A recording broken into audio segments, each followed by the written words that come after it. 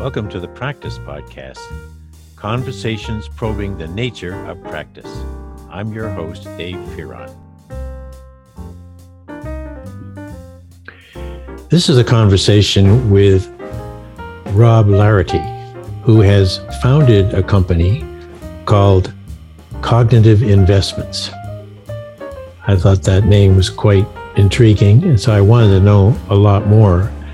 And you will hear what I've learned, and I am excited for the future of this new company, basically just opening its doors as an investment firm to, in quotes, outsiders like us, so they can put our money to work in what I think is a very different way. And what my opinion is doesn't matter. It's what you hear from Rob and whether you like what he's saying. I think you will. But I'm most interested in Rob himself. This is an incredible story of someone who, way back in 2015, thought, I don't want to keep on seeing investments going this way for people I know and care about. I think there's a better way. And then over the last 7, almost 8 years, he and then the people who collaborated with him have built this model, this new business model for investing. And he still looks awfully young to me. So I think he'll be with this model for a long time, decades and decades ahead, because that's their intention, is to grow this business as a boutique company with care and enjoy the hell out of the learning and the results. So here is Rob Larity. This is going to be a whole nother learning experience for me, folks. I hope it is for you. And I hope it is for Rob Larity as well. He's the founder and chief investment officer of Cognitive Investments. And when I saw that title, Cognitive Investments, I thought, well, isn't that what we're always doing when we're learning? Aren't we creating a good stock of knowledge in the world? And but I think it has to do more with money and certainly learning. So, Rob, it was great to have you here. Let's start with the title of the company, Cognitive Investments. That's kind of cool. How'd you come up with that? Well, the real story is we were doing some experiments with using certain tools for measuring physiological indicators of your body and brain, and incorporating them into how do we use that to make good judgments at the right time. So when you're not too stressed, when you're going to make sound gut decisions about things. And that was the initial impetus, but that's not a big part of what we do. It's just something kind of neat that started us off. Oh, I like it. I like the connection we can all make to that analogy that we essentially manage our own growth and development through our cognitive abilities. And once we have an idea of the discipline that takes and the humility as well as the eagerness to learn comes together, and you've got a smarter person. Now we're talking about a smart company. Well, when did Cognitive Investments come into being? So the initial seed of the company was planted as far back as 2015. We became registered and started officially operating in late 2020. And we've only recently, in the last 6 weeks or so, opened up to outside clients. Previously, we were just managing money for people that we knew, people within our existing network. So we're quite new if you take the end part of that timeline, but it's been in the works for a very long time and being designed for a very long time. Yeah, I appreciate that. Do you remember when that first seed came to your mind, Rob, as the founder? Back almost 6 years ago? and 7 years ago. Man, I'm glad I'm not doing investment planning because my mathematics skills are going out the door here. So, what about that first seed? What was the impulse that made you want to try this very different, I assume, very different kind of company? Sure. Well, I would imagine that it's a similar impulse to what drives a lot of your listeners and your guests who are starting new businesses, which is a dissatisfaction with what exists. Yep. And the difficult thing and the great thing about what we do is that there are literally tens of thousands of other firms, other financial advisors that work with individual people. So there's a lot of competition, I guess. But the common denominator across all of them is that they're very commoditized. It's very much like lawyers. How do you choose a financial advisor? It's much like the way you would choose a lawyer. Someone tells you about them, word of mouth. Hey, I know a guy. I work with this guy. He's okay. Or this woman, she's okay. Yeah. There's very little differentiation based on business model or the experience that someone has.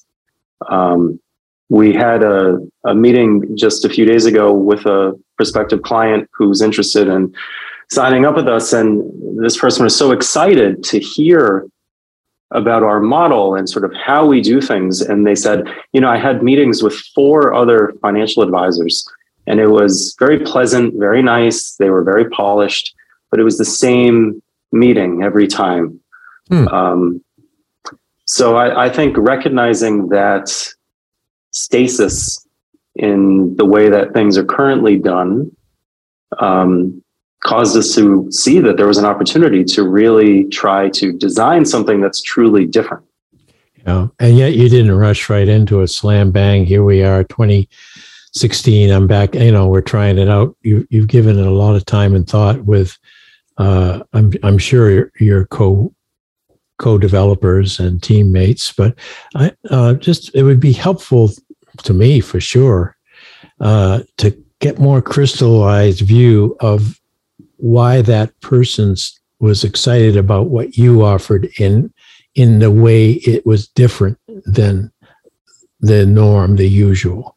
What do you think was one or two of the features of your approach that made that person really smile?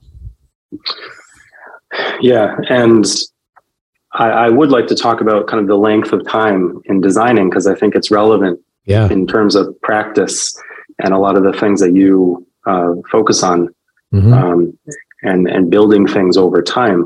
But to answer the question about what got this woman excited, I think there's really 3 elements. There's a lot of things, but we like to generalize and say there's 3 elements that we focus on doing differently. The first is pursuing an investment strategy for our clients and building a strategy for them that's very active and thoughtful and long-term oriented and seizing opportunities, not just, I don't know how familiar you are with the way financial advisors work, but typically they will do what's called a passive strategy, which means just put your money in the market and hold your hand. And, basically when things go to hell in a handbasket, to call you up and say, well, no one could have seen that coming, just stay the course and those sorts of things. I mean, that's how not the a model happy usually phone works. call. not a happy phone call, indeed. Whereas we, rather than focus on sort of the hand-holding part and ignore the actual investing, which is what someone is paying an advisor for, our background is investing. Our specialization is in investing, and we devote a massive amount of thought and time and resources into being very careful and thoughtful and long-term oriented about the investing. So just one example of that, we have a whole geopolitical arm. One of our partners just focuses on geopolitical analysis to understand what's happening, with China, with Russia, with Europe, from a very big picture perspective and how that impacts not only our clients' international investments, which everyone who is invested in the market has international exposure, whether they like it or not, but also the US investments. And the events of the last few years have shown just how important that is, because you can't escape those things. So things like that, the sort of depth and thoughtfulness is a big differentiator. The second thing that's different is we have a service that we call Human Wealth, which is where we take sort of a more holistic view of our clients' wealth. And it's not just the wealth that's in their bank account that we're managing for them, but it's also viewing them as someone with inherent potential.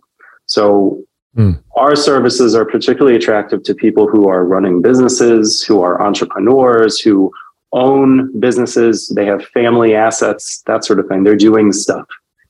And what we do is we put all of our research and network and connections to work to try to help them do what they do better. Oh, that's very unique in my experience. Yeah. So, for example, we have, in the case of this person that I was speaking with, the woman that I mentioned earlier, she has a startup that does consulting and technology. They have a technology product that they provide to businesses to help manage the mental health of their employees. So we've started doing some work with her on her business model, identifying potential flaws in the business model that we are familiar with through our research in other areas, shaping, how she's going to build the business. That's what we focus on, and no one really does that. Oh, I don't think so. I think that's great. I mean, the more that it succeeds, the more wealth she will have to put into investments, and then everyone's happy. Yeah, that's exactly the idea. And the third thing, which ties into the other two, is, part of the problem with the traditional financial advisor model is it relies on sort of the Wizard of Oz effect to some extent. And what I mean by that is this notion of, okay, Dave, you don't know anything about investing, so give me all your money and I'm going to go, put it in some strategy for you. And I'm not going to tell you anything about what's going on. And maybe every 6 months we'll have a meeting and I'll, explain some things to you and say, we're going to do this and that. But there's this distance, this presumed authority. And there's it's like an auto mechanic.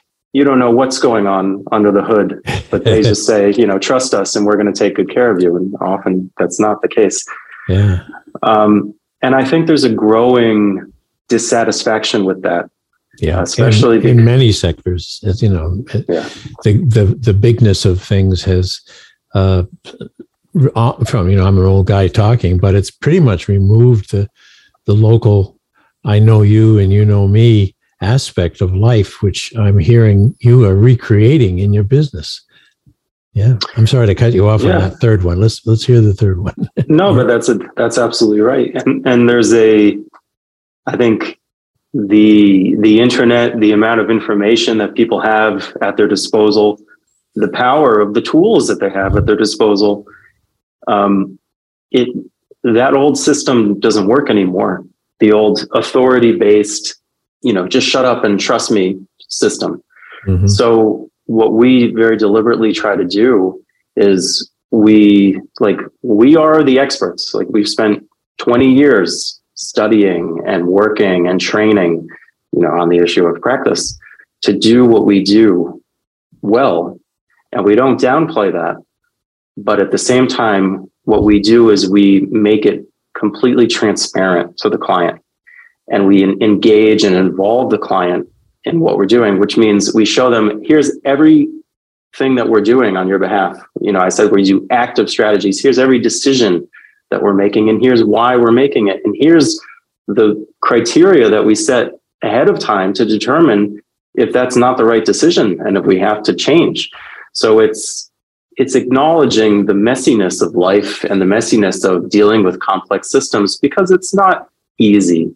And anyone who tells you it is being dishonest. And I think certain people, that's TMI for them.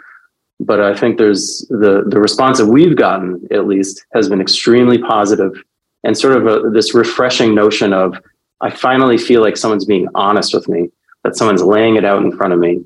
And we can do that in a way that doesn't presume that the client is going to be the expert, but it's giving them access to things that previously were, off in the back room, and, don't ask about this, where, we have the green lamp and the mahogany desk, and you stay on that side of the desk and we're on this side. And that's just not tenable anymore with the way things are with technology.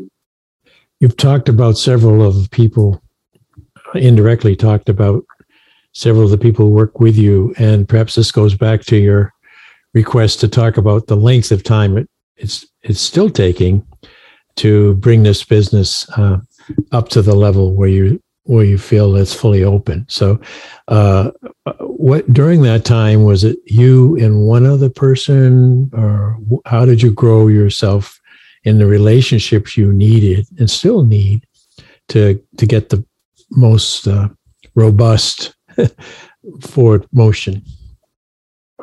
Sure. So the nice thing about what we do is everyone who's currently part of the team, with a few exceptions, previously worked and continues to work together at an existing business called Off Wall Street, which is one of the leading consultants to hedge funds in the world.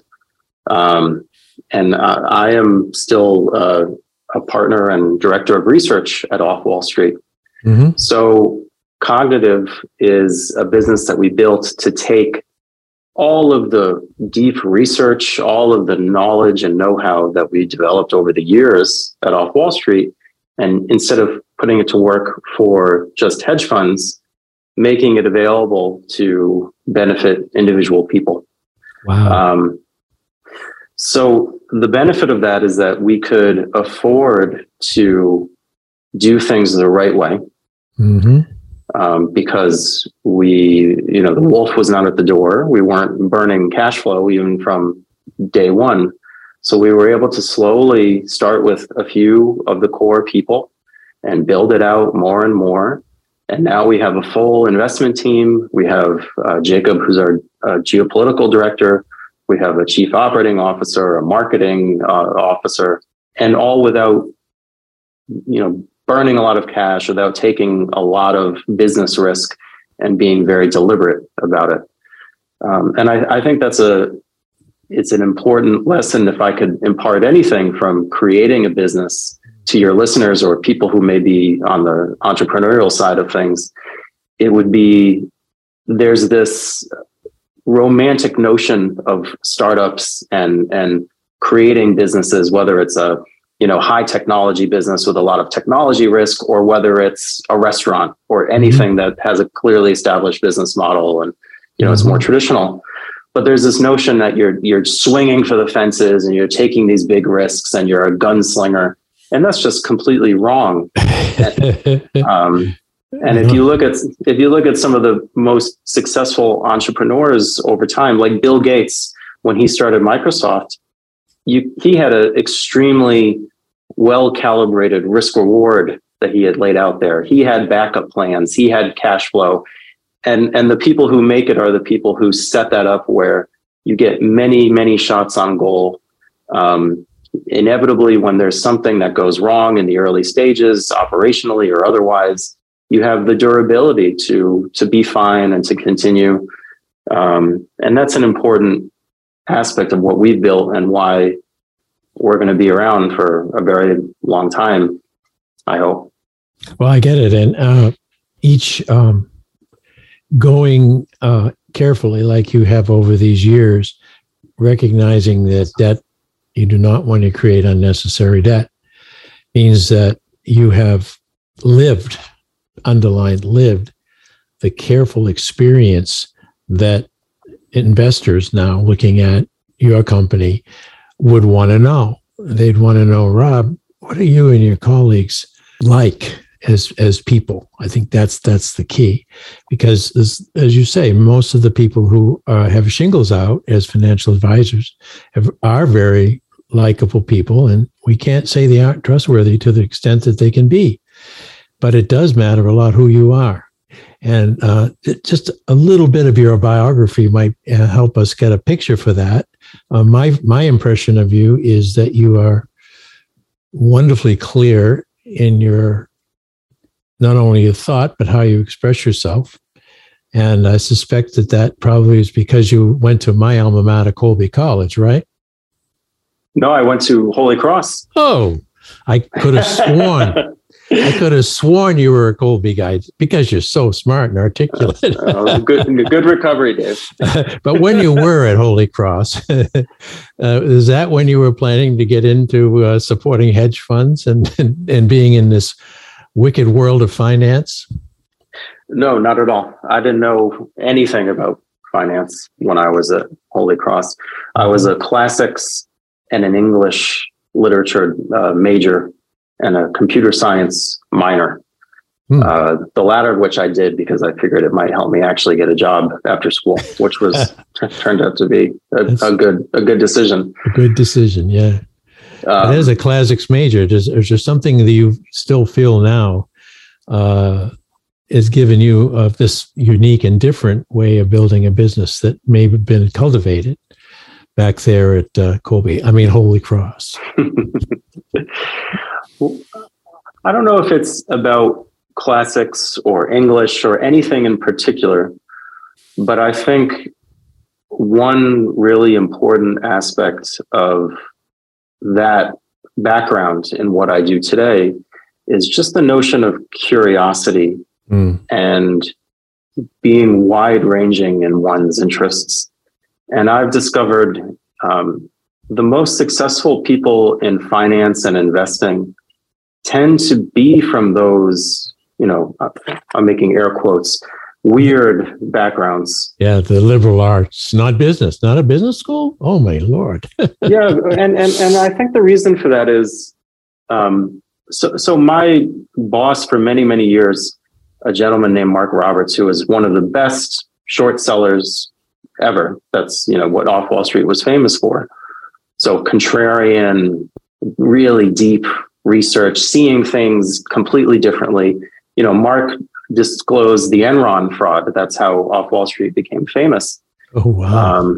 And uncovered what was going on there and could see what was going on there. And, Mark was not a finance guy. Mark had a master's degree in French literature. So he was reading Mallarmé and, I think he did a whole wide range of things before he ever became involved in investments. And that's a very common theme. That's been my own experience, which is our success. And this is getting to what I was saying before about seeing the flaws in the way that things are currently being done in the current system. I think having that ability to step out of the mental models of whatever industry you're in, and just see things a little differently, question the assumptions that go into any business model or story that's being told about, here's how we do things. That's a huge advantage, and especially in investments, because we deal in what's effectively a zero-sum game. The way to perform really well investing is to be different. As Warren Buffett says, when everyone is feeling greedy, you need to be fearful, and vice versa. When everyone else is panicking, when there's blood in the streets, that's when you should be getting aggressive and excited. And that's very easy to say, and it's very difficult to do. Absolutely. Absolutely.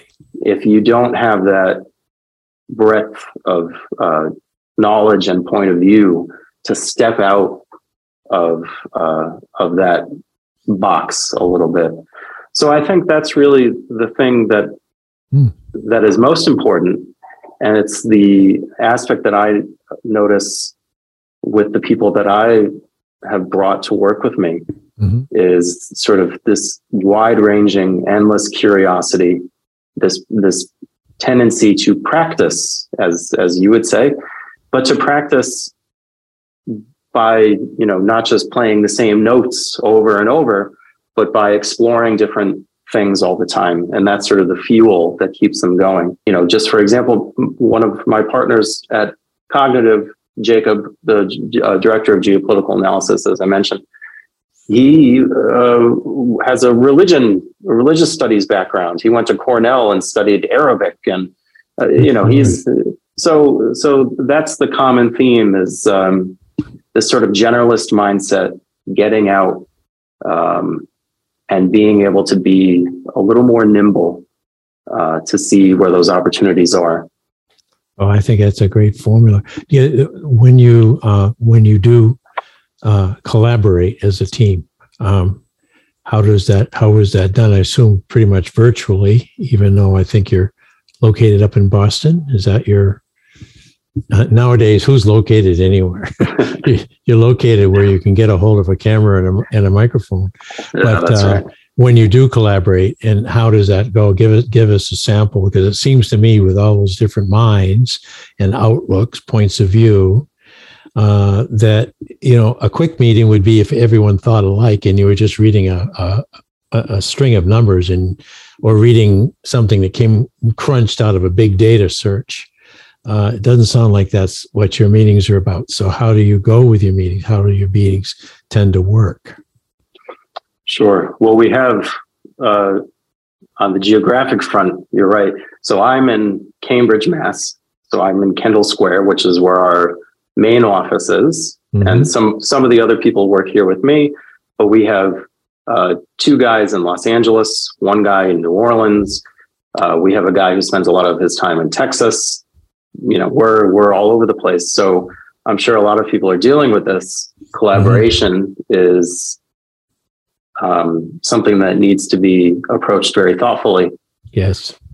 So the way that we work together, and it's a little tricky because what we do is a little different from other listeners who may be operating in more traditional businesses that aren't investment businesses, because there is no democracy in what we do. At the end of the day, there needs to be a decision maker with responsibility for what gets done. Yeah. And that's me. Yeah. But at the same time, we have this team of people, of extremely intelligent and thoughtful people with different kind of areas of interest, different ways to approach problems. So there's always that balance between having it be an open forum, and the way that I handle this, and I'm still trying to perfect this, is when we have team meetings, I try not to speak as much as I can help it. I try to let. That's tough. It is. With all those bright people, and you're bright too, and like your mind's probably firing about 50,000 times a second, and there you go. But otherwise, why have them? If you're the guy who's going to make the call, literally to buy or sell, if you would simply had them on the phone and then you were doing all the talking, it would be a disaster. Mm-hmm. Well, let me bring you through a very specific example. Okay. So the delicacy in managing a team and what we do is that, as I said, we're taking active steps on behalf of our clients to make moves that are difficult by definition. Mm-hmm. So if you were to go back to early June, the market, I don't know how closely you follow the stock market. The market was in a very bad state. Yes, it was. Yeah. And we internally, we were seeing signs that things were looking at putting in a bottom. And the difficulty or the delicacy of what we do is that that's a very difficult decision to make. And ultimately what we did was we went in and we started, making more investments, buying more for our clients, anticipating that this would happen. And that is indeed how it turned out. And obviously we're not always right, but this is one case where we were. But the tricky thing is, it's hard you can't make decisions as a consensus all the time, because the consensus, you're always trying to be a little bit ahead of that consensus. And this is a difficult concept to explain. But if you just follow what the consensual view is on the market at any time, you're going to be the market. So the balance is between taking non-consensual views, contrarian views from what everyone in Barron's and the Wall Street Journal is writing about and all the people on TV, and yet having the humility to check them and to ground them in what's actually successful. Because you can't just be a crank. You can't just be a knee-jerk contrarian and say, oh, well, they're all, buying, so I'm going to sell. No. Because that's not a recipe for success either. Not with other people's money. Exactly. You throw your money around if you want, but not your clients. Yeah. Well, that's just as thoughtless as just mindlessly following what everyone does. Mm-hmm. So you need to have that group dynamic where people are challenging each other, challenging ideas, presenting new information, and doing so in a way that's completely loose and open and non-threatening. But then at the same time, you need to shape that in a direction that some people may not agree with. And I don't know if this is just the caliber of the people that we brought together, or if it's the relatively small size of the group, because we're a boutique firm and we're always going to remain one. We'll never have some huge committee to please. But generally speaking, we tend to see similarly the opportunities to zig when others are zagging, and vice versa. So far we've done a very good job of balancing that, but that's the tricky thing. And you do it every day. It's not like you can do it and it's done, and then you can go, okay, let's all go see in a few weeks. It seems to me, since every morning I wake up, I see the market's doing this, that, the other thing. It's never sleep, never sleep. That you have to be on point together quite regularly. So here's the personal question: how do you relax? How do you enjoy other aspects of your life with that much responsibility to be the guy who takes all that input from your team, but then says, no, this is what we're going to do. And as soon as you do it, things change, and you have to quickly recover if it's a loss, or celebrate a gain, but you're always in motion. So I assume then, not only did you choose not to go to Colby, but you never sleep and you have no life. Is that also true?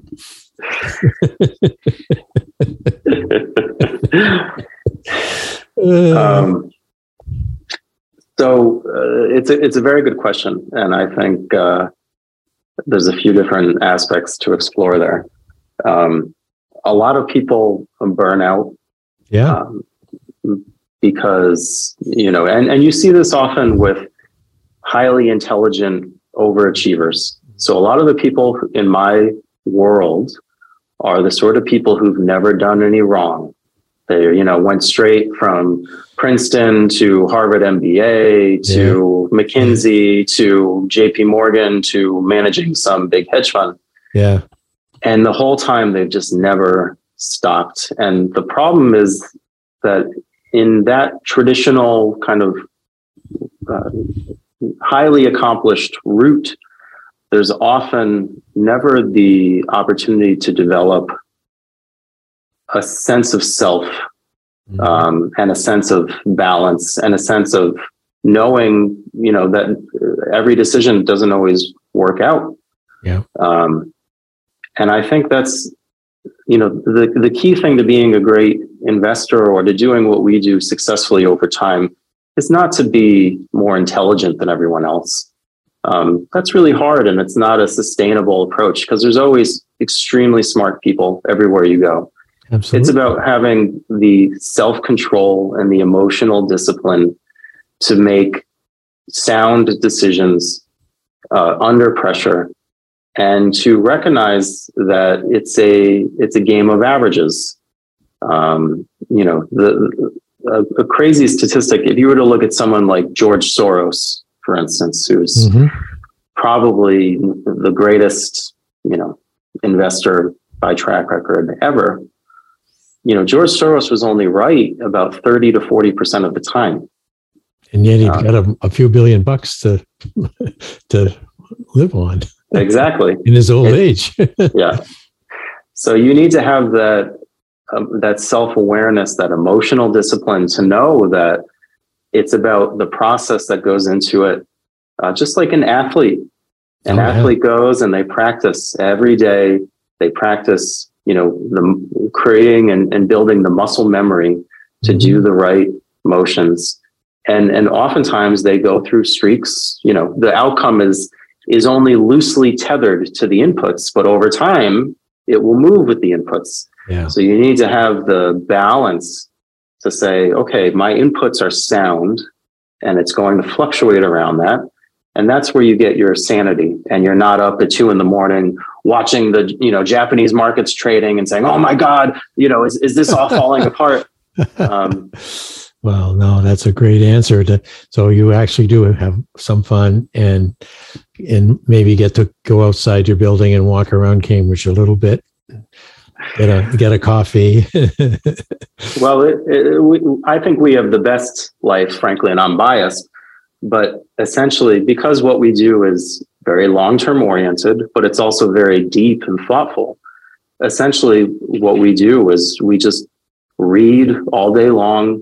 We watch the markets for probably 30 or 45 minutes a day just to understand and watch how are things responding to other things, get a feel for what's happening. But most things, it's a library-like environment. It's very calm. It's going really deep into certain topics or subjects or technologies.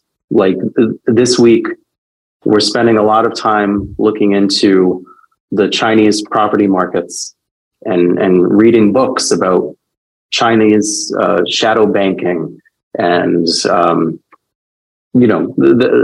those sorts of issues. And then at the other half of the week, we're working on artificial intelligence models and how that's changing the way that images are created and how that might impact things. So that sounds, I tell you, I got to break in. That to me would be about as wonderful a life as a person who enjoys not only their own ideas, but the published and spoken ideas of others could have. In part because it's not reading for reading's sake. You always have the notion, not the notion, you always know that something you're going to derive from that reading is going to come into play spontaneously, or you've got it already a note ready to share. And so it gets put to use, and then you get feedback. You get amazing feedback because the numbers go up or the numbers go down. So it's like the perfect wheel of a career. And I suspect that there are a lot of particularly younger people who have looked at that model of going through the selective school and then onto the MBA and trying to get into that knothole to eventually the dream of being a partner. What I'm picking up in my trend watches, and since I've worked with young people my whole career, is that that's not what they want. That they're willing to have less income and more life experience, underlying experience, and they want to feel like they're exercising their total wit, if you will. Not just do this and then the rest they can do recreationally, but to put it all on the table every day. So I suspect to be people hear this podcast will be going, how do I go to work for Cognitive Investments? How do I get to meet this guy, Rob? And my answer is just come up to Cambridge, walk down the street. If you see a nice looking gentleman whose head's buried in a book and he's got a coffee in one hand and a glass of water in the other, that's him. Ask him for a job. But remember what he said. He's not trying to go big on this firm. It may not be more than one or two more people who join him over time, because overhead and the loss of that cohesion that I hear about that seems to be extremely beneficial to your business model. So I have to call the time on this, Rob. I want to keep going, and perhaps we could get another chapter on this as the business grows. It's open to outside investors. How many days did you say? Just 20? Just since the beginning of June. Oh. Prior to that, we were just making everything right and perfect and making sure it worked perfectly. This is an exciting time to be meeting you, and I will tip off why I know Rob. Rob's sister, Kristen Gallagher, is just a wonderful person who's married to one of my very best friends. And frankly, Rob, isn't this how it works in a way? I know people who know people. Kristen said, well, I know Doc Farron is doing this podcast, and you and I met with her last week, and it sounded like you thought maybe this would be a good experience for you personally and for the business. And I hope you agree. I've had a wonderful time. I certainly do. And if anyone is interested in following what we're doing, if you're interested in the topics that we discussed, we have our own podcast, which is called the Cognitive Dissidence Podcast. It's hosted by my colleague, Jacob, in which we talk about geopolitical subjects, investing, markets, Chinese shadow banking, AI, everything under the sun. And if you want to go to our website, there's also a free newsletter that we put out, which is just a little taste of all of the research and thinking that we're doing. But it's a summary of everything that's happened that week, geopolitically, from a big picture perspective, and what it means, how to interpret it. So those are two ways that you can engage with us in the future if you're interested. All right. If I hadn't budgeted all my time to listen to my podcast and old episodes of my podcast, I might go over there and listen to yours. No, I think, folks, there's plenty of time in your life to listen to both. And if you just mine and that one, life's going to be a whole lot better for you all. It's just going to be a better life. That's all there is to it. Sounds good, Dave. Thank you very much for the invitation. Thank you. Thanks for listening to the Practice Podcast, where we discuss practice with a capital P. If you'd like to hear more, listen in on Spotify, Automatic, and Apple Podcasts, or go to inactionresearch.com/podcast-page. And if you'd like to learn more about social inaction and the nature of practice, head over to inactionresearch.com for more information. Thank you for supporting this show. We look forward to hearing from you soon.